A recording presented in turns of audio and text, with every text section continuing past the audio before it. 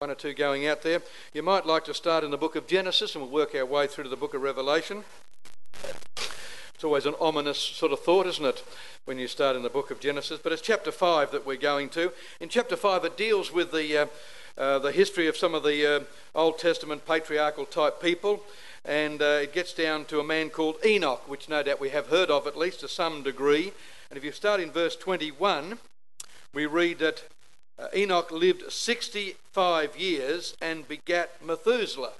Now, next Tuesday, Michael Mason turns 65, as it turns out. I don't want to make a big deal about this, but we're going out tonight, for those who'd like to Maroondah Highway, somewhere 99 Maroondah Highway at some, what's it called?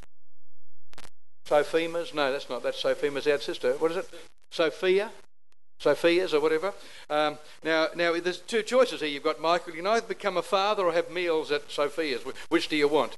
A meal tonight? Okay. All right. Well, Enoch became a father at 65 years of age. It's a mind-boggling concept. However, he wasn't the older person that has ever done this, but he was 65. That was his birthday present, Methuselah.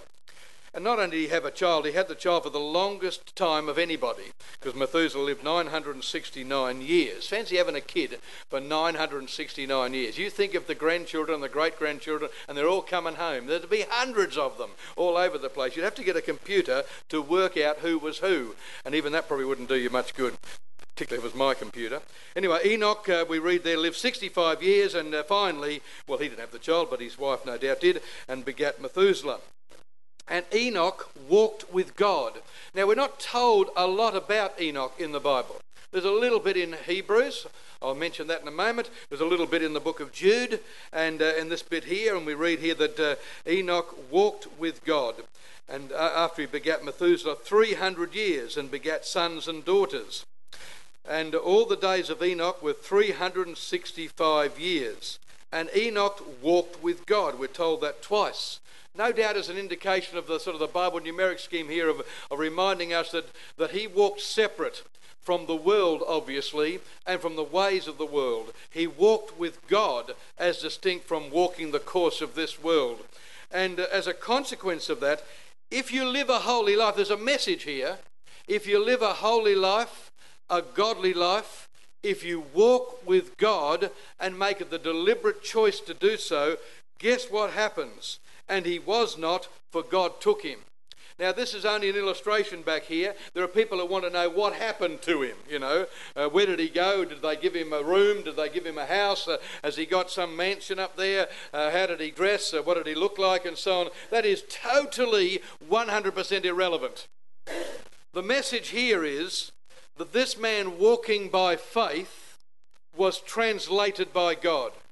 We're not really involved in what happened after that, because that's not the point. If you read in Hebrews chapter 11, it says, by faith, Enoch was translated. If you don't know what that means, he was taken up. He was transferred from here to wherever. That he should not see death, and was not found because God had translated him or taken him.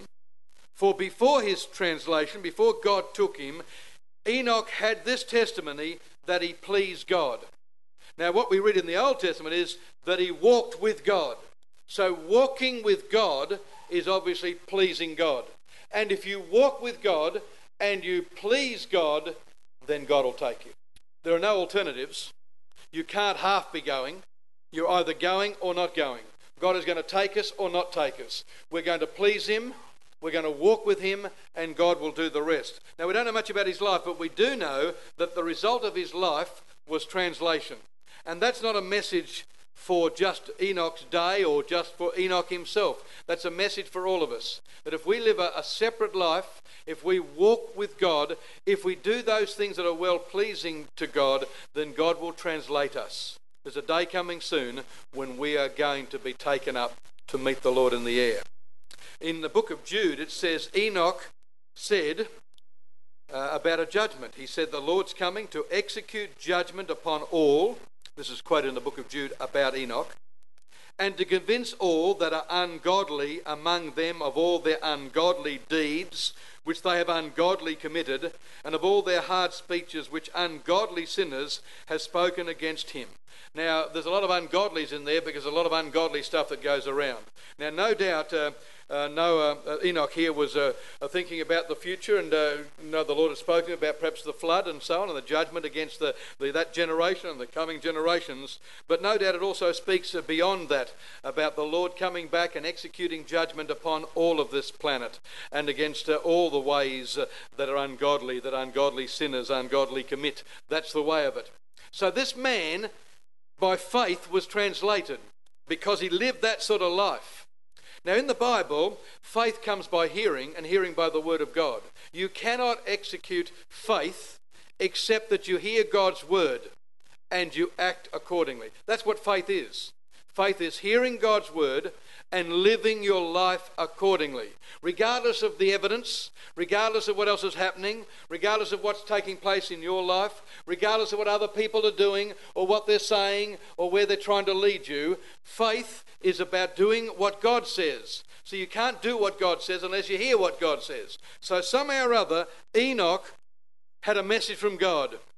God somehow or other got a message through to Enoch. I don't know whether it was a direct message. It might have been even, it says here, by faith Enoch was translated. Maybe God told Enoch, Enoch, you live a life that's well-pleasing to me, and I'll translate you. Maybe as an illustration to the rest of the world, I'll make you the example. I'll translate you as an illustration that anybody who does it my way, walks with me according to my principles, I'll translate them. And that's what happened. He was translated. He was taken. He was not, for God took him. So whatever Enoch was told, one thing is for certain. He believed God and he did it. And whatever we're told, it's the same message. Believe God and live your life accordingly. Now, I want to talk about walking with God. Now, lots of people do a lot of walking. I mean, so it's a great fad, apparently. You know, people say you've got to walk 10,000 steps or something or other in a week and that'll do the job. I don't know what job it'll do, but that's the answer, apparently. It'll make you fighting fit, and you'll be a wonderfully more wholesome person. You'll have a better outlook on life. You'll be emotionally stable, and everything will just slot into place. Now, I haven't actually worked that yet, but, they tell me it's a good thing to do, and I'm happy to listen to them. Well, I haven't actually put into operation yet. But there's a lot of people that have done some things about walking. And in fact, I read an article here about an adult education centre which was offering courses in walking. Now, a particular professor said, so I'm told, quote, "There's a lot more to walking than merely putting one foot in front of the other. Walking can also be an important means of communication and a valuable emotional outlet. Once you master the various gaits and paces, a whole new world of self-expression opens up to you. Our education centre offers 2 courses in walking. One, beginning pedestrianism, course 110, and basic promenading, course 411. The former course offers introductory instruction in the elementary steps, tramping, trudging, plodding, shuffling, and so forth, with maybe a smattering of shambling.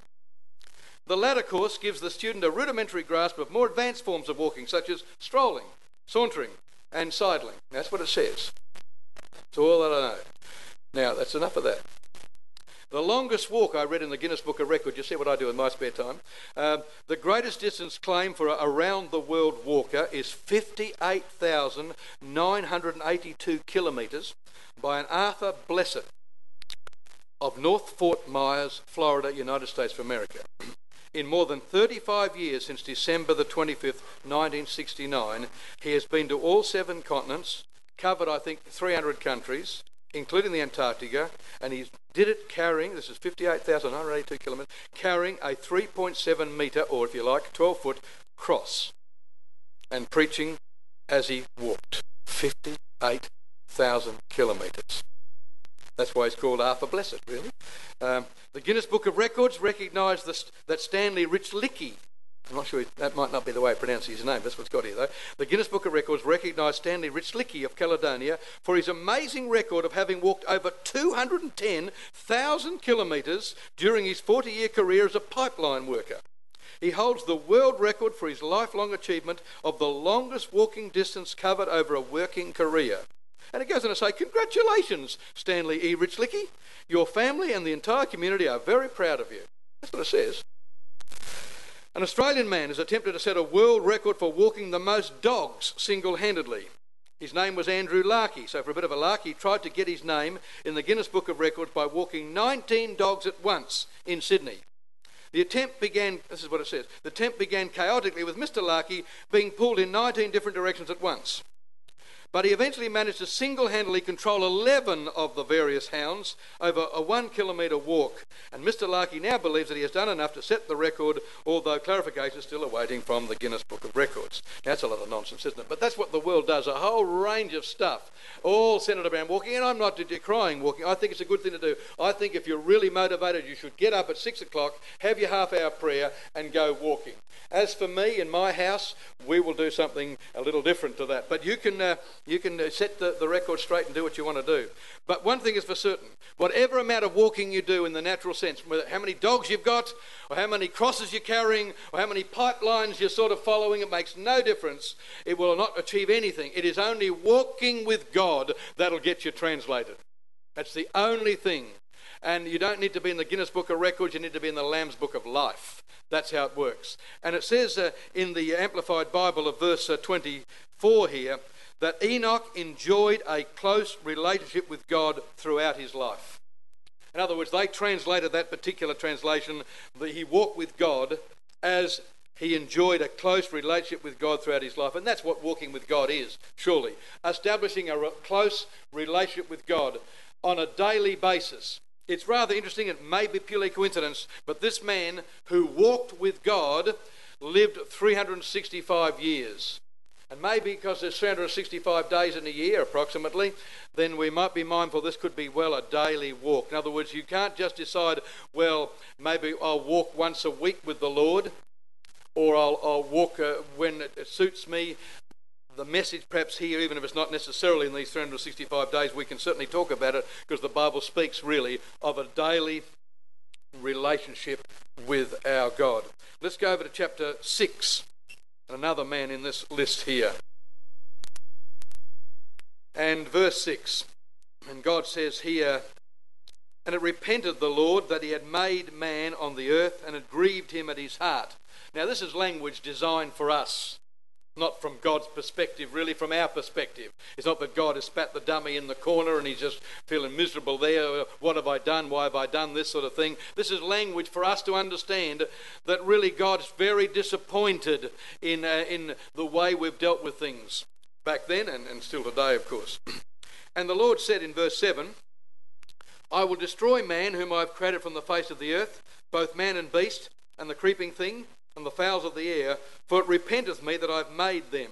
But Noah found grace in the eyes of the Lord. These are the generation of Noah. Noah was a just man and perfect in his generation, or upright in his generations, and Noah walked with God. So here's another man who walked with God. And there's the good consequences of walking with God. In Enoch's case, walking with God meant translation. But it's got to be combined with this, because along with translation comes judgment. And this was judgment. And it was Enoch that spoke of judgment. And it was Noah also that continued to remind people, if you're going to walk this way, the ways of the world, then you will have the judgment of God down upon you. But if you walk with God, you will be safe. You'll be secure. You will bypass judgment. And God will translate you. It says in the Amplified, Noah walked in habitual fellowship with God. So Enoch had a close relationship with God on a daily basis, and habitually, as a practice, as a matter of course, as a habit, as a process of life, Noah also walked with God. It wasn't something he did here and there. It was an ongoing process. Now there's a message for us. Because in the case of Noah, we know the flood came down and the boat went up. Now don't forget, he was also warned. And we read about him in the book of Hebrews as well. Hebrews chapter 11, I just quote it for you. By faith, Noah, being warned of God of things not seen as yet, moved with fear, prepared an ark to the saving of his house, by the which he condemned the world and became heir of the righteousness which is by faith. It's only walking with God that saves you from destruction. It's only walking with God that gets you in a place of safety. And you know that every time you come to a meeting, as it were, every time you're involved in the things of the Lord, your daily walking with God condemns the world. It lets the world know that there is judgment coming and you've got to be in it or you're going to cop it. It's as simple as that. Now, we might like to bypass all of that and say God is this and God is that and God wouldn't do this and so. We know what God has done. We know how God has poured out his wrath. He's given us examples. We also know that if you walk with God, God is prepared to, and he's told Enoch this, I'll translate you. He told Noah, you'll be safe. Now, it doesn't look sensible. Go and build this great thing. It took a long time to build. It was quite a bit of an effort. There was a lot of mocking and scoffing. I mean, why are you doing this? No, this is ridiculous. And yet, despite the outward evidence or the outward approach by other people and so on, the faith part of Noah said, I'm doing this because God said so. It's not about whether we think it's logical or not. It's not about whether we have an opinion that favours it or not. It's not about whether it suits us or not. It's not about what other people may think of us or not. It's not about the reactions of the world. It's about what God said. And if we're going to be men and women of faith, we must do what God says. If we find ourselves arguing with the Word of God, guess who will come off second best? God's not going to alter. God's not going to change his rules. God isn't going to sit down at the negotiating table with anybody and rewrite it. It's going to be the way it is. And we've got to recognise, yes, if it is the way it is, well, it's safe and secure. Enoch went up. I don't know where he went to, but we're going up in due course. There's a fiery judgment coming against this world, and we'll be safe in the church, in the spirit-filled realm. We'll be safe and secure walking with God. Let's go over to the book of Micah. Can you find that? Find Joel, Amos, keep going, Obadiah, Jonah, keep going, and then Micah, chapter 6. And we actually sing this one, and we could all sing it now perhaps, but we won't. Verse 8, Micah 6 verse 8. He has shown thee, O man, what is good. And what does the Lord require of you? But to do justly, to love mercy, and to walk humbly with your God.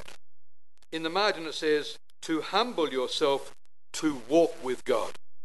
I suppose there's a difference there, isn't there? We need to humble ourselves.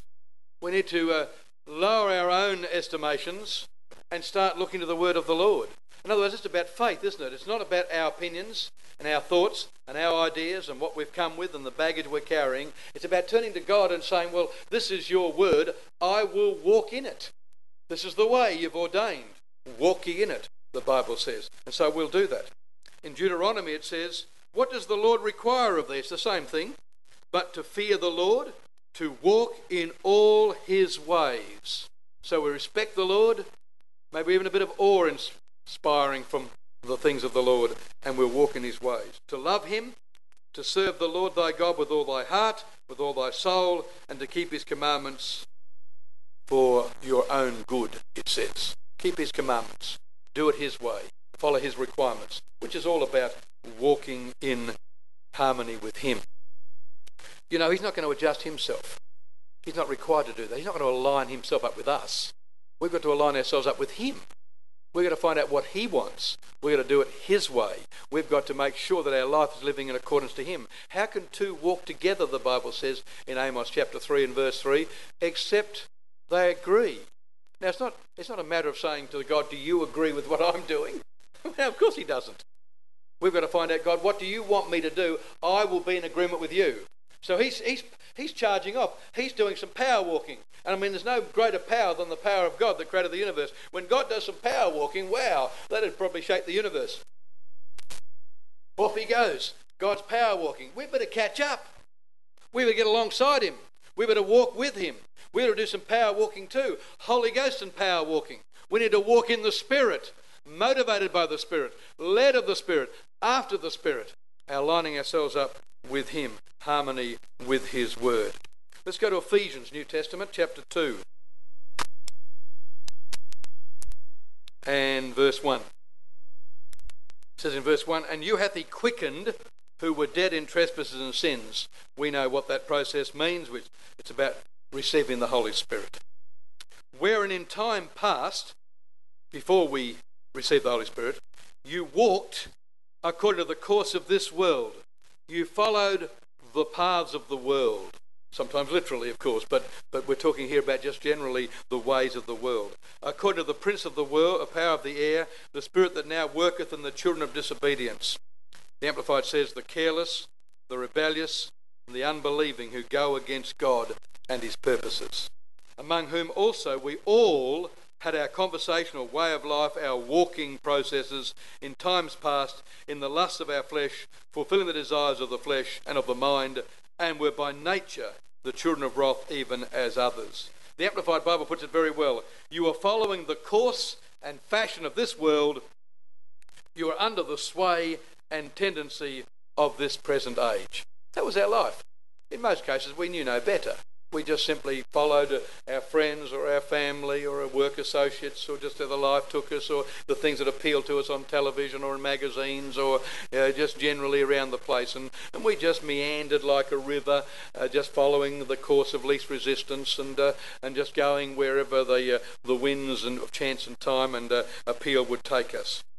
Just as another translation says, you went along with the crowd and were just like all the others. Modern translation, but it puts it well. Chapter 4, still in Ephesians, and verse 17. This I say therefore, and testify in the Lord, that you henceforth walk not as other Gentiles walk, in the vanity of their mind, the uselessness, the futility of their minds, believing it's okay, believing it's satisfying, believing it's taking you somewhere, believing it's going to give you a good result. It's purposeless and empty, it's saying here.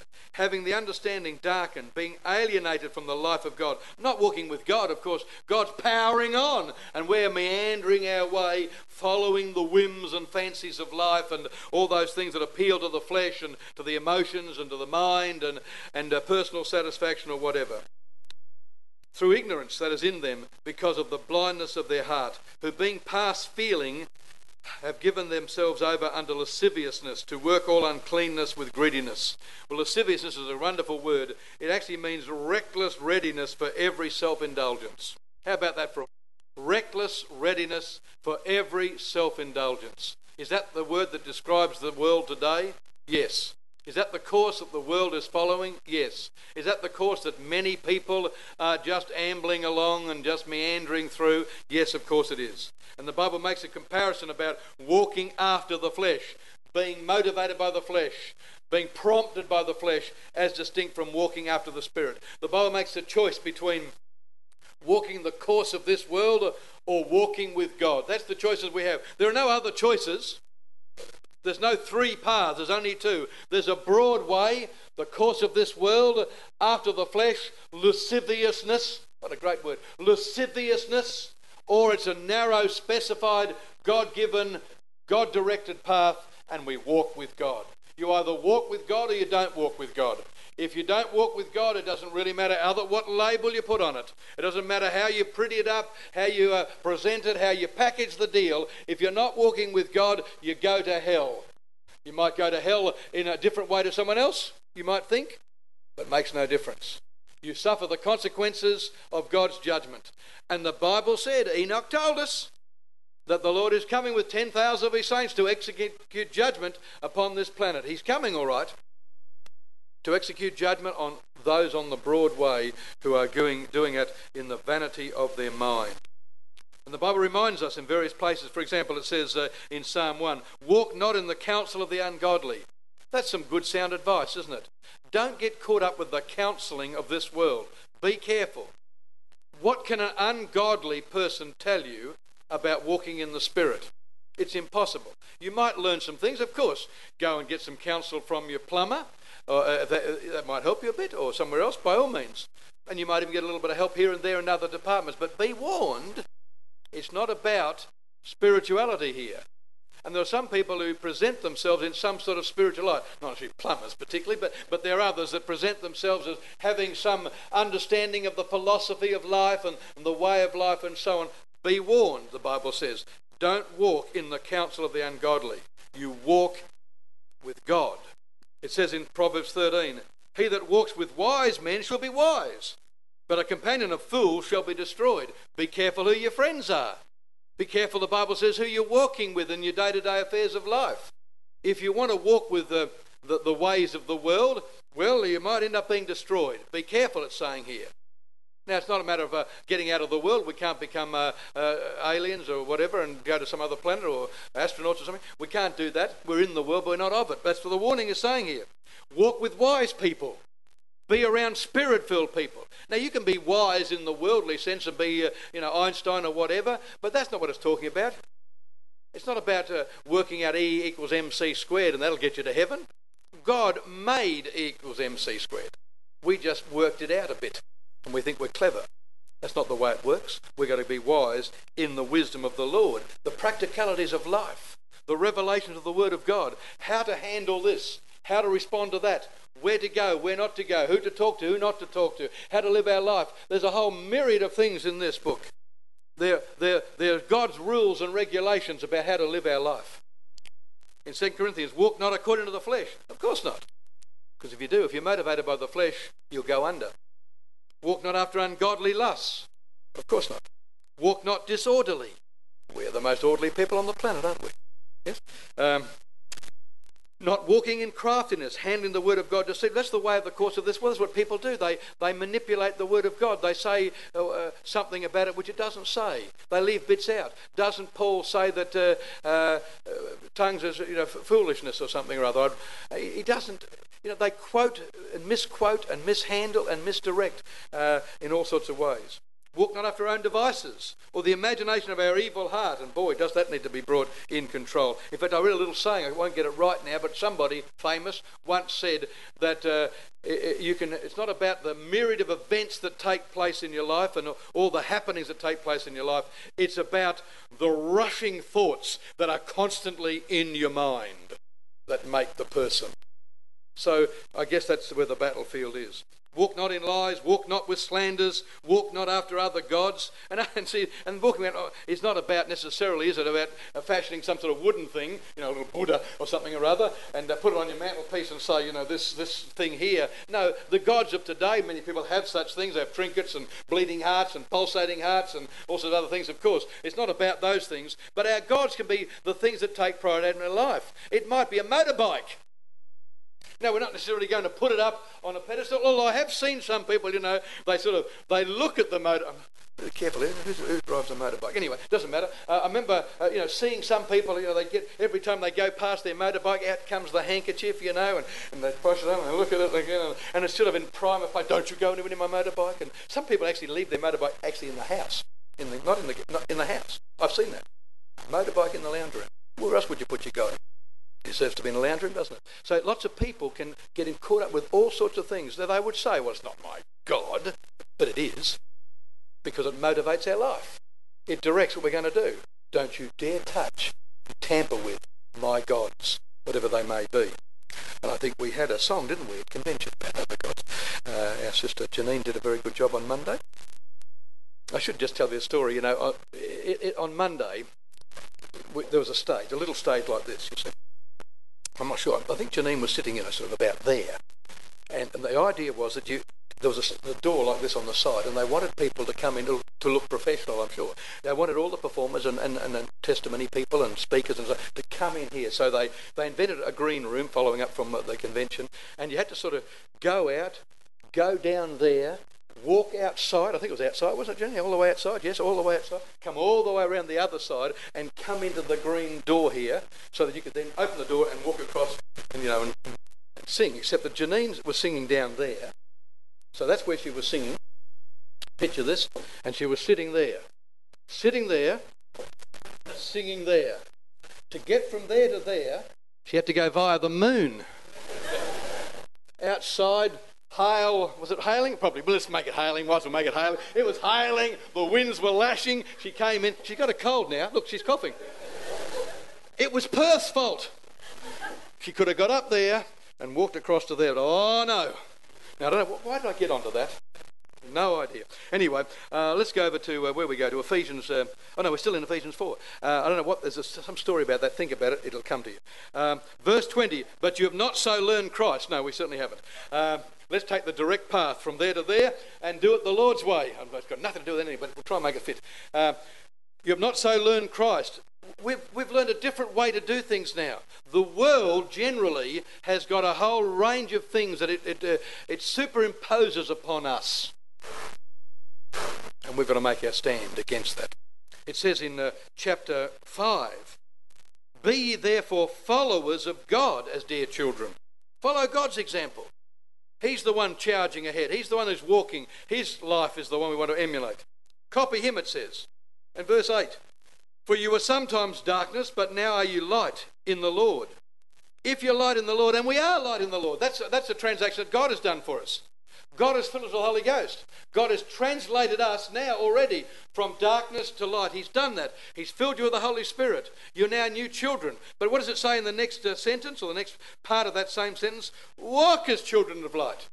Since God has called you alongside, since God is walking on, and he's of course charging on to the glorious kingdom and future and destiny he's got in store for us, he says, walk with me. And he says, walk in light, therefore, because after all, God is light. And so if you walk with him, you walk in light. We have a different reaction altogether as a spirit-filled people. You know, it just reminds me of the example of the Old Testament. Remember 12 spies went in to have a look at the promised land. 12 of them. Same sort of flesh and blood people. Except there was a vast difference, not in what they saw, but how they walked. 10 of them weren't really walking with God, but 2 were, Joshua and Caleb. And so the 10 that weren't really walking with God, who were seeing things after the flesh, saw the improbabilities and the impossibilities and the demanding, overwhelming circumstances they were confronted with. They dwelt on that, they brooded on that, and it produced in them unbelief. And as they continued to dwell on that, it produced fear. And as they continued to dwell on that, it produced rebellion. Now that's the ways of the world. Unbelief, fear, and rebellion. But Joshua and Caleb, who saw the same things, heard something that God had said. They all heard it. I'll give you the promised land. Go and possess it. They all heard that. But Joshua and Caleb believed it. And their belief overrun all of the rest of it. Their faithfulness said, well, there's a lot of enemies. There's a lot of opposition. There's a lot of difficulties to possess this promised land. But God said, and we are well able. So their thinking and their attitude, their walking with God, produced something totally different altogether. It produced faith. It produced courage. It produced obedience. Walking in the flesh produces unbelief, fear, and rebellion. Walking in the Spirit, walking with God, produces faith, courage, and obedience to the Word of God. And at the end of the day, it produces the possession of the promised land. It produces translation.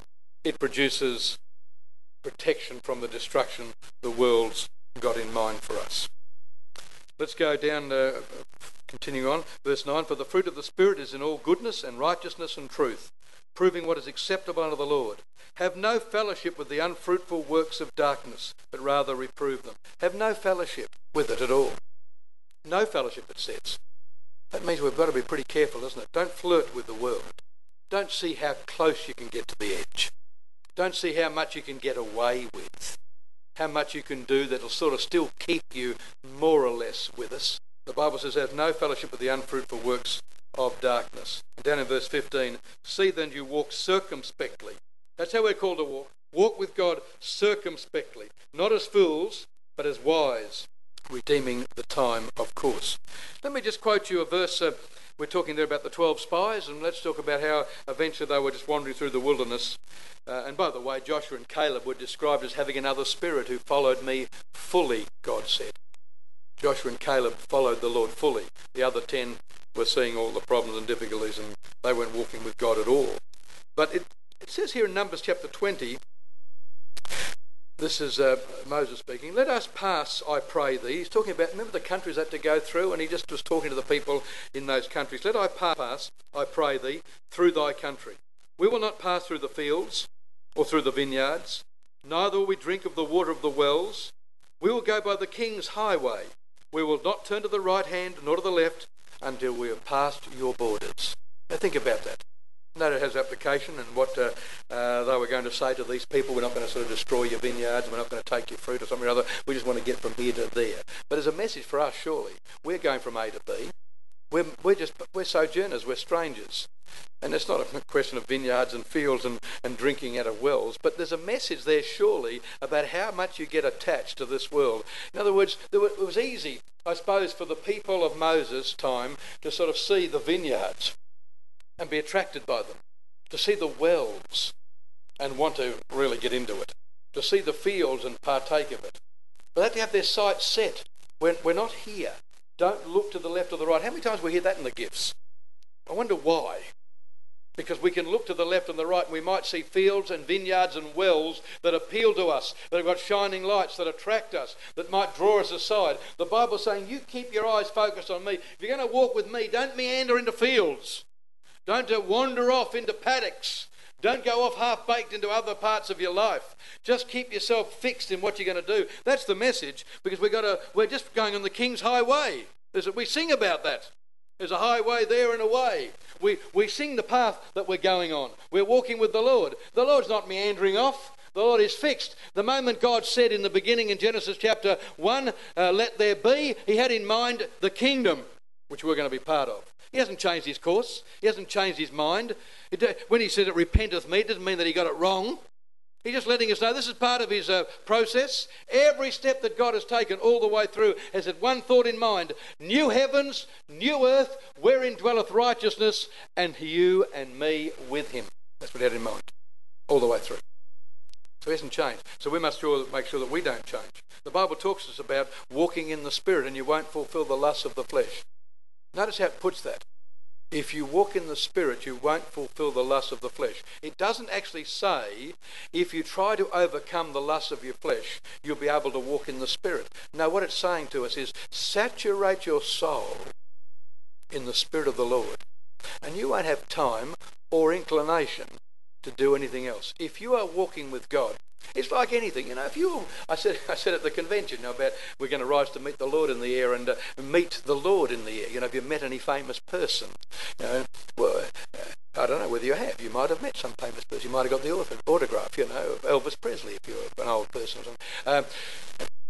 I don't know why you do that. Anyway, there's lots of things we could do. I mentioned at the convention that I got within 15 metres of Eddie Maguire once, you know, which was about as close as a famous person I can get to. But you might meet a famous person. Just imagine if you had an audience with a famous person. You know, someone said, oh, well, I mean, you might not think it's all that big deal, but let's just pick someone. The Queen. So the Queen said, look, I'm going to talk to you, Victor. I want you to come around, have a tea and scones with me, Victor, and you've got an hour with me. Now, I don't know whether Victor could care two hoots about seeing the Queen, but let's just say Victor does want to see the Queen. That's been his lifelong dream and ambition. And so the moment has come. He's going to sit with the Queen. Now, what are you going to do? You're going to sort of get your Game Boy out or something or other and fiddle around with that when the Queen's sitting there? You're going to wander off and see what's on television? This is your hour. This is your big moment. You're going to take advantage of that. Now, we are walking with God. We've got God at our disposal, as it were. I don't know whether you ever go. You might not go walking with someone. You might go put those things on you, you know, and power on with this. I don't know whether it's music or you listen to the cricket or what you're doing, you know. When I do any of this, if I ever do any of this, I would listen to, you know, probably the sports program or something like that. You know, that'll keep me occupied. So you might have your little thing. So you're talking to someone or listening to someone. But if you've got, you know, the Queen walking along with you, she says, oh, let's take the corgis and we'll go for a stroll. You know, so you've got 19 corgis and she's walking along with you. And you're chatting to the Queen. If that's a big deal, you substitute the person you'd like to talk to the most right next to you. How about Jesus? You're walking along with Jesus. What are you going to be talking about? The football? What do you reckon, God? Collingwood got any hope in the future? Do they win a game in the kingdom? Surely we'd be preoccupied with just so much stuff, be overwhelming us. We'd be just saturated with it. Now, I guess because we've got so many other things happening to us, we can't always do that now. But that's the message, though. Saturate your soul in the Spirit, and you won't fulfill the lusts of the flesh. Of course not. I've just got a few things down here. We walk by faith, not by sight. We should walk in newness of life.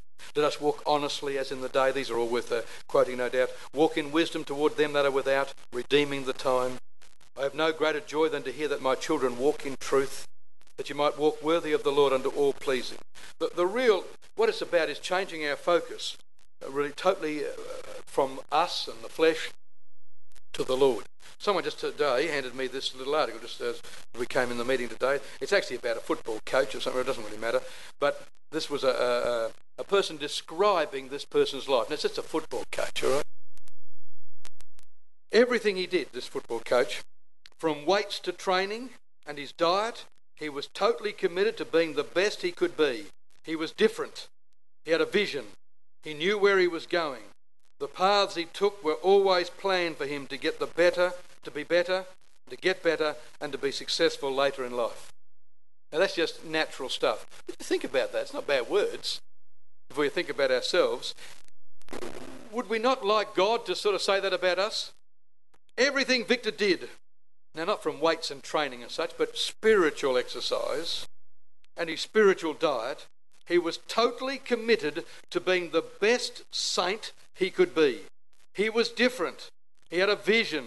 He knew where he was going. The paths he walked were always planned for him to get better and to be a better person in the Lord. All the people said? Is that the way of it? I think it should be. And that's what the Bible's telling us here, get our focus. Now, I think we can do better, all of us, from time to time. Now, I just wondered, you come back from convention and you hear little bits and pieces and so on, our prayer life. Because after all, we're talking about walking with God. We're talking about establishing a relationship with God. We're talking about having habitual fellowship with God. We're talking about getting closer, just a closer walk with Thee. I could sing that, just a closer walk with Thee. That's what it's about. No good singing it. Let's do it. So our prayer life. Do we have a prayer life? And by prayer life, I don't mean 30 seconds as you're just about to hop into the shower. I mean, you might do that. You might pray that you don't get scolded or something. We're talking here about maybe some consistent prayer life. What's the figure? How do you work on it? The Lord said, could you not just pray an hour with me? But, well, let's just say half an hour. I don't know whether we all do this, but I think we all ought to do this. All of us. For our own good, for walking the Lord, and for the good of our brothers and sisters, and for the good of revival. Every one of us should make sure, not as a law, not as a ritual, not as some legalistic thing, but we should pray at least half an hour a day. At least. If you want to do it in 2 15-minute sessions, well, so be it. But so why don't we do that? Why don't we think about that and say, I want to walk with you, Lord. I want to make sure you're number one in my life, and I've got to talk to you, and I want to build up my relationship with you. I'm going to, from now on, without fail, make it part of my daily walk with you to pray for at least half an hour. I'm not going to ask you, but I think it's a reasonable thing to do. The Bible says pray without ceasing. That sounds a bit more than half an hour, but still, let's go for half an hour. Good deal? Is it a deal? Let's see what we can do. Another one is about reading our Bible. Do you ever open your Bibles from one meeting to the next? Maybe you've got another Bible at home. Maybe you've got several Bibles, so you've got lots of them. What about our daily reading process? Some people discipline themselves by buying a daily Bible where you can look up and it tells you to read these Proverbs, these Psalms, and a bit of the New Testament or the Old Testament. That's not a bad idea if you want to do that. That'll cost you. Have we got any of those in the bookstore? Those daily walk things? We might have. Check out there. You can buy them anyway. A daily Bible, which tells you how much to do, and you read. You start from January the 1st, and you read through to December the whatever, and you'll read the whole Bible in that year. Now, you don't have to do that. That sounds very legalistic and regulated and so on. But well, shouldn't our life be regulated in the Lord? The Bible says that Daniel prayed morning, noon and evening. Well, he got regulated in his life. He also studied the Word of God, and the Bible says to study the Word of God, to show yourself a man approved of God, rightly dividing the Word of truth. We're supposed to do it. Now, you do it because what I'm saying so on the platform? No, I'm just reminding you our walk in the Lord has got to be a relationship with the Lord, and a relationship with the Lord is about talking to Him and talking with Him and being with Him and reading His Word, finding out His will. I'm not suggesting how long you should read. I think you should read the Bible on a regular basis. Meetings. Could we do better as far as meetings are concerned? Are we doing the bare minimum, or could we lift our game a little bit? Is there a meeting during the week you don't come to that you might think about coming to? Might make a bit of an effort. Because the Bible says, don't forsake the fellowship of yourselves together, And it's not just about that, it's about every time you come, you'll hear a testimony, you'll hear some gifts, you'll hear an opportunity to perhaps look up the Word of God and so on, so there's opportunities. So there's lots of things that maybe we could look at and think, well, could I do a little better? What about witnessing? Could we do a bit better? Are we a little fearful, a little apprehensive? Don't we believe what we've got? Could we do better? That's all I'm saying. In our walk with the Lord, praying, reading, fellowshipping are all part of it. Could we lift our game a little bit? Is there somebody we've let go a little bit? Is there somebody we really could muscle in a bit more and maybe send them a card or knock on their door or ring them up?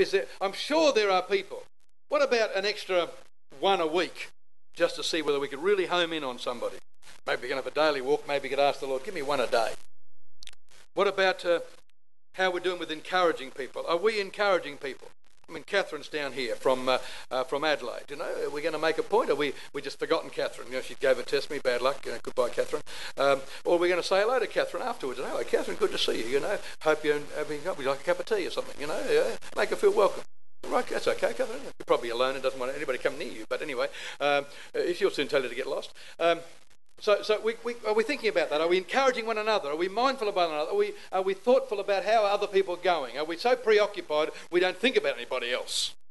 Walking with God is thinking about the other person, their position in the Lord, how they're going, loving them and caring for them. Are we serving? Are we prepared to roll up our sleeves for the Lord? Last night, some people made some popcorn for us. We've got popcorn coming out our ears today. It's unbelievable. We've got lollies. We've got, what else did we have last night? We had chips. We almost could open a shop last night. We almost did. We had some drink as well. So there's lots of people who are prepared to pitch in and help us in various departments and make things for us and so on. Just see, you ask yourself the question, am I serving the Lord in a capacity that I should be? Am I helping my brothers and sisters as I should be? Am I walking with God as I'm supposed to be? Am I just thinking about myself mainly? Is it my cup of tea I've got to get? Or are you just mindful of others, you know, and maybe seeing how they're going first? Maybe even forsaking a cup of tea, just so you can go and talk to someone, have some prayer with someone or whatever. So all the practicalities. This is just our day-to-day involvement. There's a lot more, obviously, but it's walking with God embraces, I suppose, Genesis to Revelation, really, and the practicalities of it. You know, some people have objected to I deliberately dropped in the words rules and regulations today, because some people hate those words. They hate them with a passion, as if somehow or other they were evil. This book in front of you, as you've got on your lap now, if you've got it on your lap, is full of rules and regulations. Are they arbitrary? Are they draconian? Are they just purely just to make life difficult for you? And you pick up a book, well, God's done it again. You know, now he's taken this away from me and that away from me. It's just a rotten, miserable life I've got here in the spirit. And God is obviously doesn't understand us one little bit. He's never been down here. He doesn't know what I've got to put up. He doesn't know my car, my wife, my house, my job, my body, my life.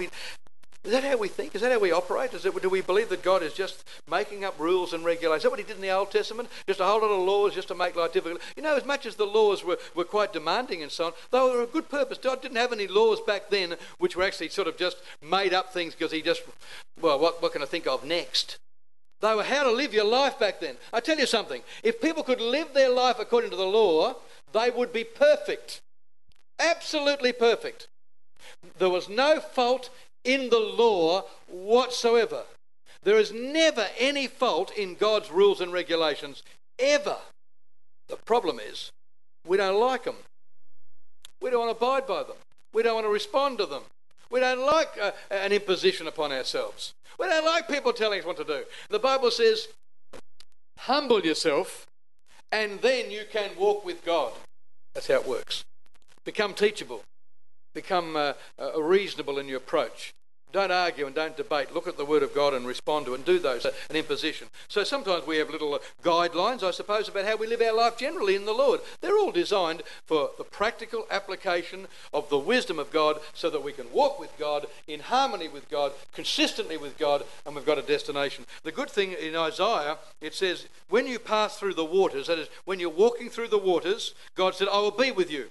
When you walk through the rivers, they shall not overflow you.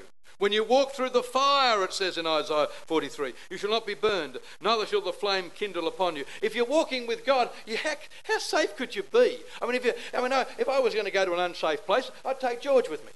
You would too. You'd feel a bit, if I was walking down the back alleys of New York, not that we do that, but let's say we are, and George is with me, I'd walk confidently. He's me mate. Touch me and he'll get you. Is that right, George? You would, wouldn't you? You would protect me, George, wouldn't you? I'm not going if you don't protect me. If you've got God walking with you, how safe are you? Now, of course, if you meander off all over the place, if your mind and your body and your thoughts and your ideas and your approaches and your way of life is all over the place, well, you might cross paths with God occasionally. But if you walk with God, you know you're safe every way. It doesn't matter whether you pass through the waters, whether you pass through the rivers, whether you walk in the flames. People like David and Daniel and Shadrach, Meshach, Abednego, and people like Paul and Silas, they've all been in these places and all been wonderfully taken care of. That's the promise. And at the end of the day, if we walk with the Lord, we are totally guaranteed a future. Not only are we protected now, the Lord will take care of us. Do we believe that? By faith we walk. It says that. Walk by faith, not by sight. Walk in the knowledge that if George said, okay, Pastor Darryl, you want to go to New York? I'll take you to New York and I'll look after you. Off we go. He said he's going to look after me. George said he's going to lay down his life for me. Did you say that, George? I'll fight unto the death for you, Pastor Darryl.